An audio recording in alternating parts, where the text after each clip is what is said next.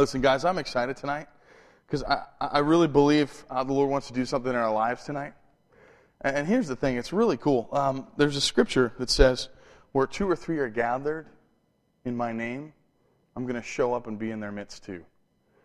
That's the PAV, the Pastor Adam version. And tonight I just want to say, man, God is in this place. And He wants to do something cool in our lives. He wants to speak to us through His Word. And here's the awesome thing. No matter how I'm judged tonight for how I do or don't speak, God's Word is still the same yesterday, today, and forever. It's eternal. It's a double-edged sword, and it's going to speak into our lives. Whenever this thing is opened, it's going to change our lives. Amen? So let's start just with a prayer. We're going to jump right in tonight. Heavenly Father, we love You. You are holy. You are holy. You are holy. And God, we just hide ourselves tonight, especially me, in the shadow of Your cross. God, hide us in the shadow of that incredible, powerful, sorrowful cross. Lord, You had to die for us. But all the life we have because of it. The doorway that was open, the veil was torn, and we can come to You confidently tonight. It's because of that cross that we're hiding in today that we can stand here and proclaim that You're holy. And so we thank You for it. We thank You for the Word of God. We thank You for the time of worship tonight that has saturated our hearts to receive what You want to do in them tonight. So we open our hearts and say, God, would You speak to us? And it's in Jesus' name we pray. And everybody said, amen. 2 weeks ago, I went with some of our teenagers to participate in something called the Chambersburg Project. And what that was, it's a multi-denominational event. It's an outreach in Chambersburg, if you didn't guess. And we were a part of 215 teenagers and 100 adults, and we participated in roughly 80 different service projects throughout Mercersburg, Waynesboro, Greencastle, and Chambersburg. And our team particularly, we were set originally just to tear a porch apart and restart it and redo it from scratch. And they told us that was going to take all week, and we got it done in a day and a half. So they had to kind of sick us on a few different projects throughout the week. But I went into it with a lot of fear and trepidation, because if you know me for more than 5 minutes, you know that I am not what you'd call a handyman. I have very little confidence in that arena. I didn't know. I just learned something the other day about a faucet. If you want to take the little thing off that kind of filters the water, you have to turn it the other direction. It's not righty-tighty. It's righty-loosey, lefty-tighty. I didn't know that. I'm like stripping the thing. My dad, I was like, can you help me? He just, in 5 seconds, he put it all back together and made me look so skilled. And so, going into the Chambersburg Project, I was afraid. I'm like, I don't know what I'm doing. I don't know the difference between a joist and some other fancy words. I do now. Yeah, nice. Woo! But going into it, I had no idea what a joist was. I knew the phrase, just didn't know what it meant. I thought I was just going to have to walk around saying phrases I didn't know. Yeah, joist that. Joist the joist. That's what you do. You know? So we go into it, and to just revealed to me again that the Lord really thinks I'm awesome and sent a contractor to lead our team. And so we didn't have any issues. He's teaching me how to use a saw, straight line. All right, here we go. And all sorts of, safety things, because I don't know what I'm doing. And we ended up getting 3 jobs done. We got 2 jobs on our own, and then they called us with half a day left to finish someone else's job because they were having trouble with it. We were the go-to team. We went from being fear and uncertainty to absolutely being probably one of the best carpenter teams there. It was awesome. Thanks to Matt Nolt, who was our contractor and head. But I was worried that we'd get anything done at all. And we've all been there, haven't we? Moments in life that present themselves where we're either void of confidence or severely lacking it. And if you're anything like the average individual, there are moments we go through where we just wished I had more confidence. And so, would you like to have more confidence? I know I would. And I'm going to share with you some information and a message contributed by Dr. David Dykes. And he does a whole series called Hope for the Cracked Pots. And we're going to get a lot of information from him. And it's just, the good news is he got all his info from the Bible, so it works out really well. And but we're going to discover the secret for total confidence tonight. And that's what we're going to talk about tonight. If you're taking notes, the title of the message is simply The Secret for Total Confidence. I love to golf. I can't call myself a golfer, but I like to golf. Anyone else bearing witness to that? Some people like to shoot the lowest score possible. I figure if I've paid the greens fees, I should get my money's worth, and I want to see the whole fairway and beyond. That's I pity the people that shoot, really low scores. You didn't see the course. I paid the same amount as you, and I saw twice as much. And so I can relate to this story about a golfer. And as the story goes, there was a golfer who didn't have much confidence. Amen. I don't even use my driver anymore. I just, have it in the bag because it looks cool. And so this golfer, he came to a hole that was divided by a water hazard. And if you're not sure what that is, it's just a lot of water that separates you. And most people end up in the water. That's why it's a water hazard. And he really didn't think he could carry his shot all the way over the water.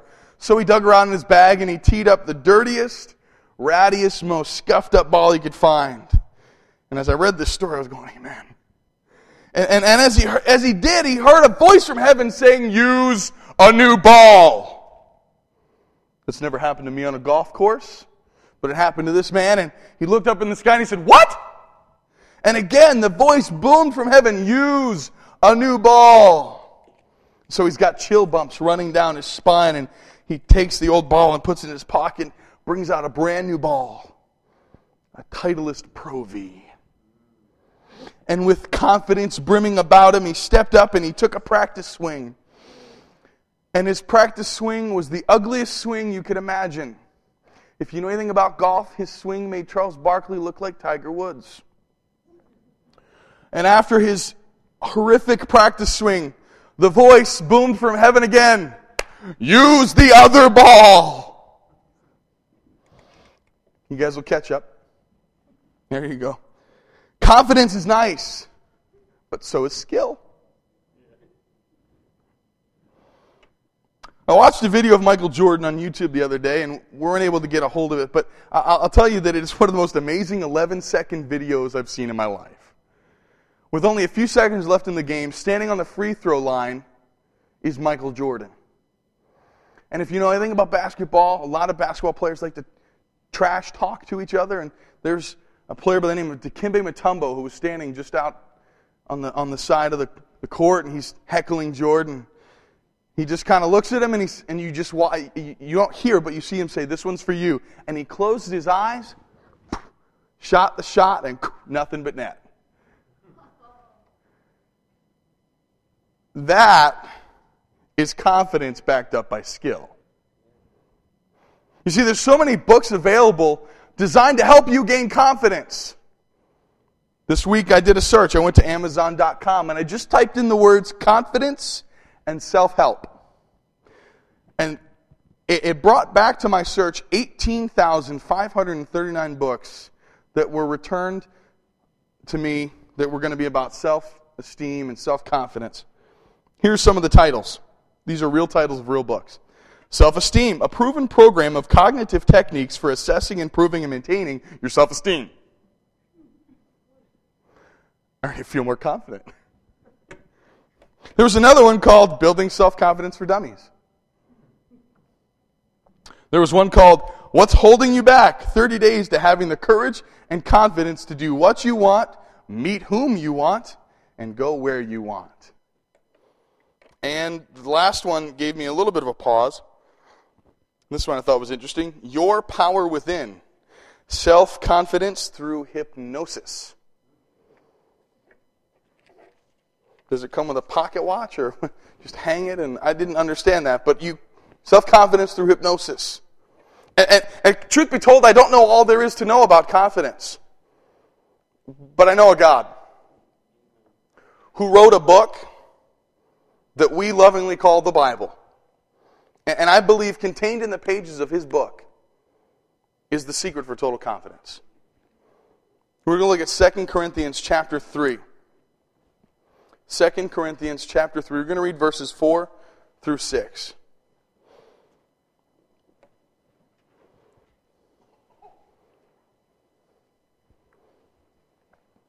This is what Paul has to say. He says, "Such confidence as this is ours through Christ before God. Not that we are competent in ourselves to claim anything for ourselves, but our competence comes from God.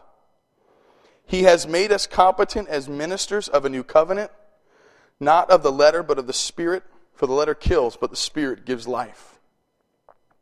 Paul's talking about confidence. I think if we're going to talk about confidence, we have to kind of identify what confidence is. Dictionary.com tells us this: it's full trust, belief in the powers, trustworthiness, or reliability of a person or thing. It also said it's belief in oneself or one's powers or abilities. Self-confidence, self-reliance, assurance. And I read those and I wasn't really a fan of what they said.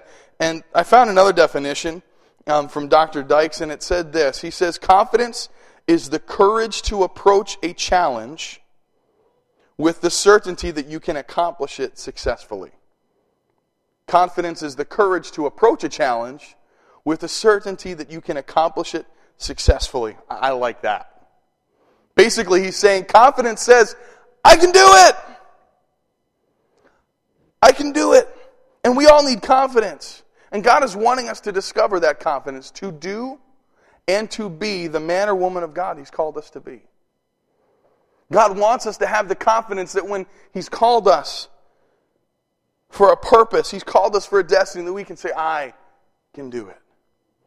And so we're going to start with identifying what confidence is not, and then we're going to walk through what total confidence means for us as Christ's followers. So number one, don't trust self for confidence. That's the first thing we've got to understand is don't trust self for confidence. If you listen to even the titles of some of the books we identified, they'll tell you that they'll communicate the importance of self-confidence. But as believers, I believe Scripture tells us that our confidence comes from an altogether different source. See, Luke 9:23 says, "Then He said to them all, if anyone would come after me, he must deny himself and take up his cross and follow me." See, we're called to deny our self-life. The essence of sin makes us selfish. I see it in myself all the time because I was born with the instinct to put myself at the center of everything I do. I've noticed that. I think the Lord gave me my wife because she's so not selfish. She's incredibly other-centered. I think the Lord blessed me with her to kind of give me a constant reminder of what it is not to be selfish. The Lord was like, oh, Adam, you need help. Let's send you Jennifer.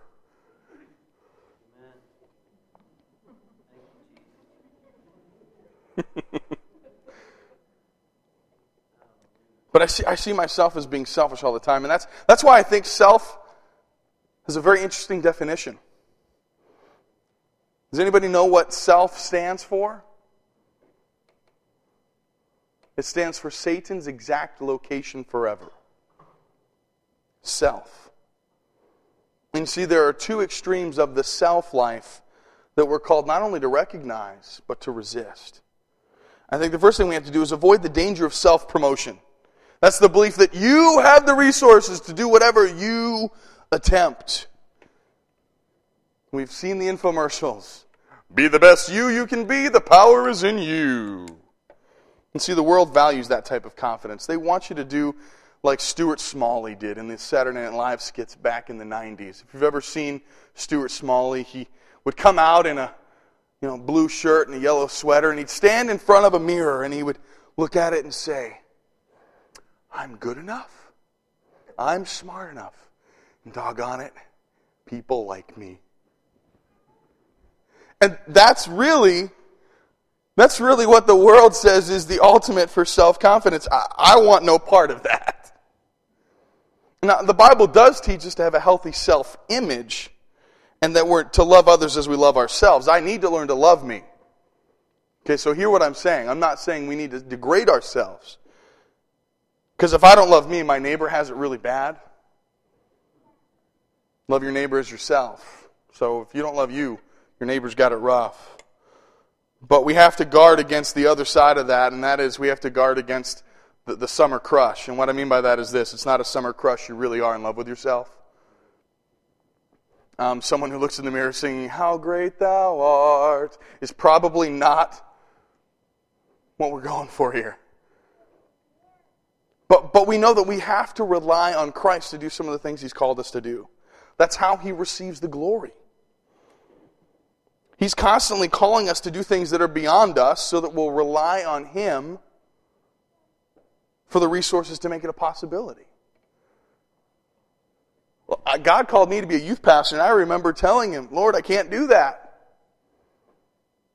The obvious was, duh, I know, that's why I called you. I picked you because you couldn't do it without me. And so He's constantly calling us to do things that without Him we would fail. Philippians 3:3 says, "For it is we who are the circumcision, we who worship by the Spirit of God, who glory in Jesus Christ, and put no confidence in the flesh." See, we've got to avoid the danger of self-promotion. There's no confidence in the flesh. All the confidence is in the one who called us, according to His purposes, and for His glory.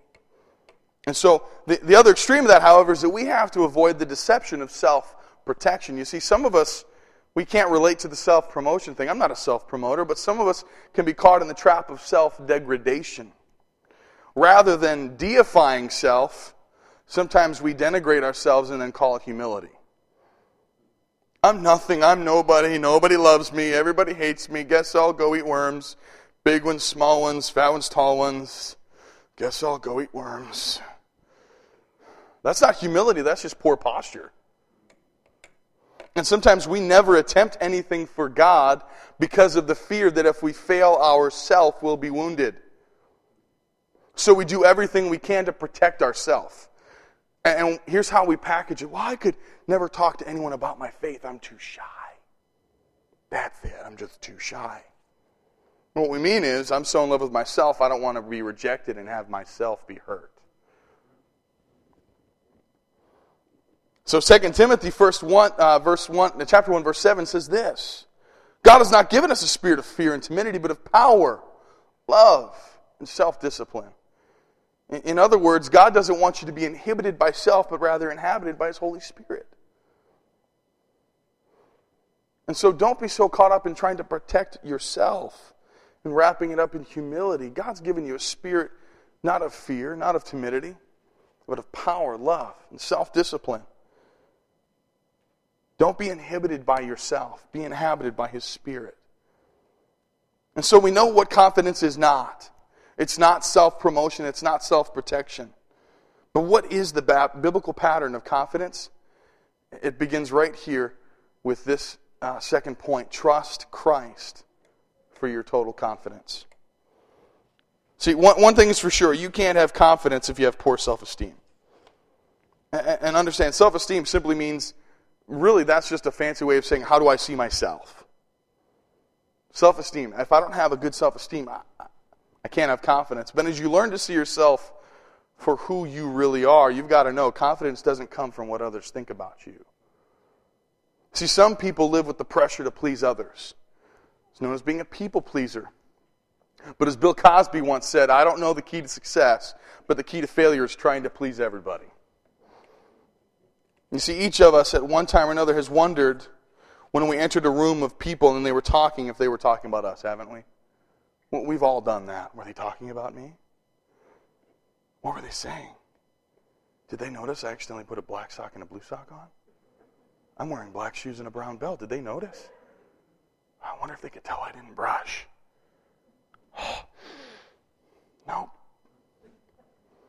But you know what they were all talking about and thinking about? Themselves. They were thinking about the same thing you were thinking about. What do they think about me? He just walked in the room. Was he thinking about me? Was he thinking? We think about ourselves, and we put way too much stock in what others think of us. Because they're not thinking about you anyways. They're thinking about themselves. That's why one of the greatest decisions we'll ever make is whether we'll please people or our Heavenly Father. Galatians 1:10 shows us that Paul had to deal with the same issue. He says, obviously, I'm not trying to win the approval of people, but of God. If pleasing people were my goal, I would not be Christ's servant. And so we've got to choose who we're going to please. We've got to come to the place where we just decide, I'm not worried about pleasing people. Because as Bill Cosby said, I don't know the key to success, but the key to failure is trying to please everybody. So choose who you're going to please, but also know that confidence comes from knowing who you are in Christ.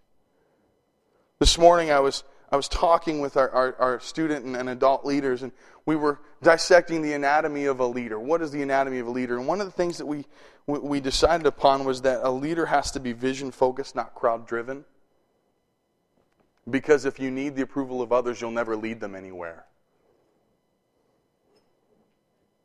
And so I taught them this little phrase, if you need them, you can't lead them.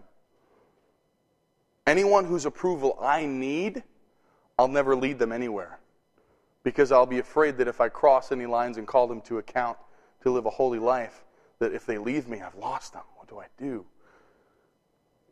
And so we've got to be vision-focused, having a vision of who we are in Christ, rather than being crowd-driven. It's about position in Him, not pleasing them.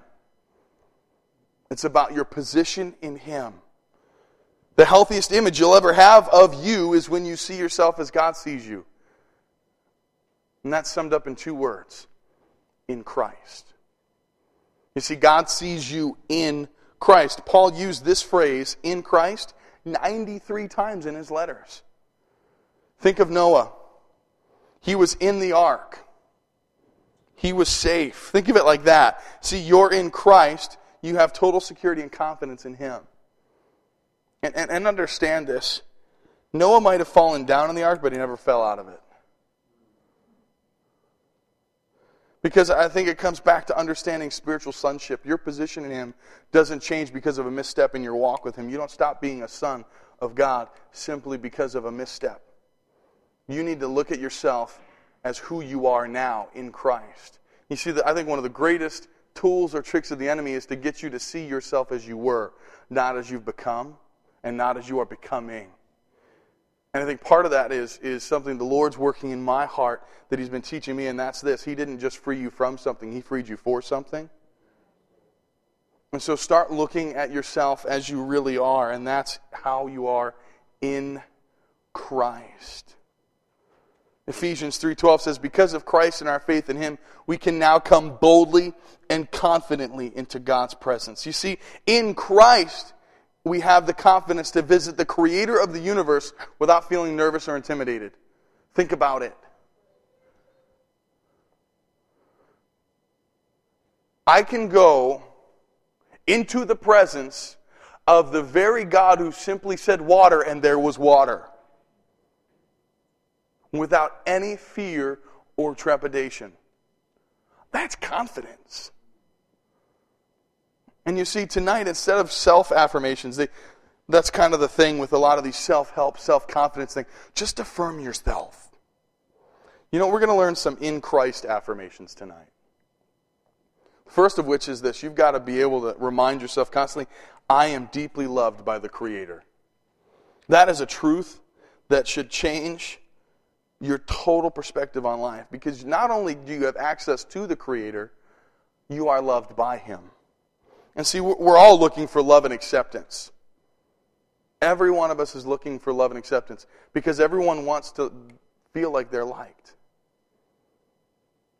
One of the tools I use in youth ministry is that I just pretend somebody likes me because eventually they will.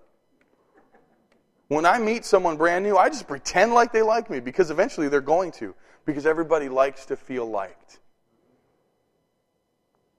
Am I being fake? No. I'm just bringing my responses to a place that my emotions eventually are going to get. That's not being fake. That's being real. And see, we all look for love and acceptance. It's something we're all driven for. And God says we're accepted among the beloved. I mean, God goes so far to love you as much as He loves Jesus. Did you realize that? John 17:23, Jesus prayed this prayer. May they experience such perfect unity. There's that word unity again from this morning. May they experience such perfect unity that the world will know that you sent me and that you love them as much as you love me. That was Jesus' prayer. Would they just realize, God, Heavenly Father, that they love you as much as you love me? That you love them as much as you love me. You are loved that deeply by God. It is said that He loves us unconditionally. He doesn't change us so that He can love us. He loves us so that He can change us. We're children of the King. Welcome to the family. So your first affirmation is in Christ is, I am deeply loved by the Creator. Second one is this, I am righteous in Christ. If you've ever heard the word saint used to describe someone, often it carries a sense of the super Christian who was died and honored by the church.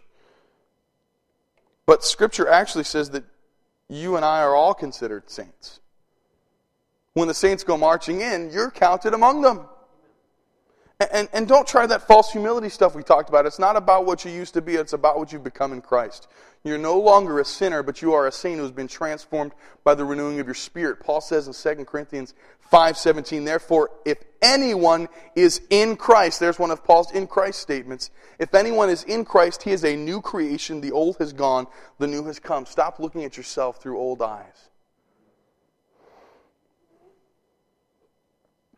You're brand new in Jesus. You're in Christ now, and that makes you righteous.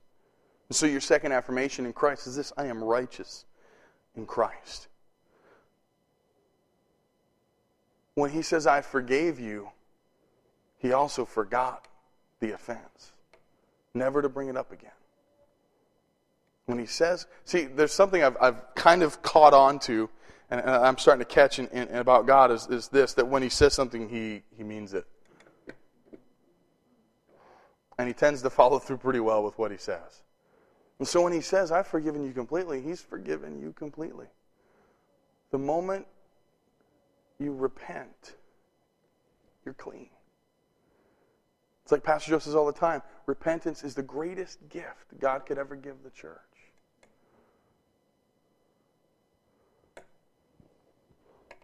Your third affirmation is this, I have access to all of God's resources. And everyone in the house said, hallelujah. See, some of us are afraid that when we face a difficult situation, we won't have what it takes to get through. Let me reassure your fears, you don't. If you're wondering if you have what it takes to get through a difficult circumstance, don't worry, you don't. At least not on your own. But in Christ, Christ in you, the hope of glory, has the resources to meet any need, destroy any distractions, devour any negative developments, the power to heal any hurts, and the strength to carry you beyond your own abilities. That's Jesus. The one who has the cattle on 1,000 hills, the one who holds the world, also holds your hand. That's why Philippians 4:19 said, my God will meet all your needs according to His glorious riches in Christ Jesus. This is the very same God who said to Joshua, I will give you every place you set your foot at just the right time, right when you need it. In His perfect timing, He will be there with all of the resources of heaven at your disposal. Some marine biologists put a pike in an aquarium with some minnows. And of course, the pike was a little bigger than the minnows. And he made quick work of the minnows for lunch. He had minnow sushi. Then they placed the minnows in the tank, but they surrounded it by a clear glass cylinder. And the pike could see the minnows, but as hard as he tried, he couldn't get at them. And after several days, they just removed the cylinder. But the pike didn't eat them. There was nothing keeping him from his sustaining provision, but his faulty thinking kept him from enjoying minnow sushi. Eventually, the pike starved to death with the provision right in front of him for the taking. Don't be like the pike who thought he had no access to the provision that would meet his needs. You see, the enemy has told you there's a glass cylinder keeping you from God's provision, but it's not real, it's not there. It's a lie. So rejoice tonight, because in Christ you have access to all of God's resources. And number 4, the fourth affirmation in Christ I want you to make is this: I can do all things through Christ. As the worship team makes their way back, there is no single challenge in life that you'll face that God doesn't provide the resources necessary to overcome. That's why you can have confidence. Confidence in Christ and in Christ alone. Jesus said in John 15:5, "Yes, I am the vine. You are the branches. Those who remain in me and I in them will produce much fruit, for apart from me, you can do nothing." That's why Philippians 4:13 says, I can do all things through Christ, who strengthens me. All things through Christ, who strengthens me. What are our in Christ affirmations? I am deeply loved by the Creator. Maybe tonight that's where you're getting hung up on. You're sitting here tonight and going, yeah, it sounds good on paper, but I just don't feel loved. Well, tonight's your opportunity to have that love affirmed. And let me just tell you, whether or not you feel God's love doesn't change the fact that He loves you unconditionally. It's often said that right actions will lead to right feelings. Sometimes we wait for feelings to lead us to right actions. We wait to feel God's love before we act on it. What if tonight, in the midst of searching for that love, saying, God, you really love me, you acted on it before you felt it? Because I promise you this, if you do, eventually you will come to that place where you feel His love. Second one, I am righteous in Christ. Maybe you've blown it somewhere tonight, and you know what? We all blow it. We all fall down in the ark, but thank you, God, we don't fall out of the ark. And when we fall down, we bump our spiritual knee, God, the loving Abba Daddy, is right there to pick us up. And He dusts us off. And when you know it, when He's the one that cleans you off, you're clean for good. Third one is I have access to all of God's resources. Maybe tonight you're like a lot of other Americans and you're feeling the pinch. God, I just don't have the resources. Where are you? And God's saying, I've got the ability to meet all your needs according to my riches and glory. And so maybe tonight you're worried about finances and other areas, looking for resources and being needy. Listen, God's not put off by your neediness. Maybe tonight's your opportunity to lay it at His feet. You see, until you lay it down at His feet, it's hard for Him to do anything with it because God's a gentleman.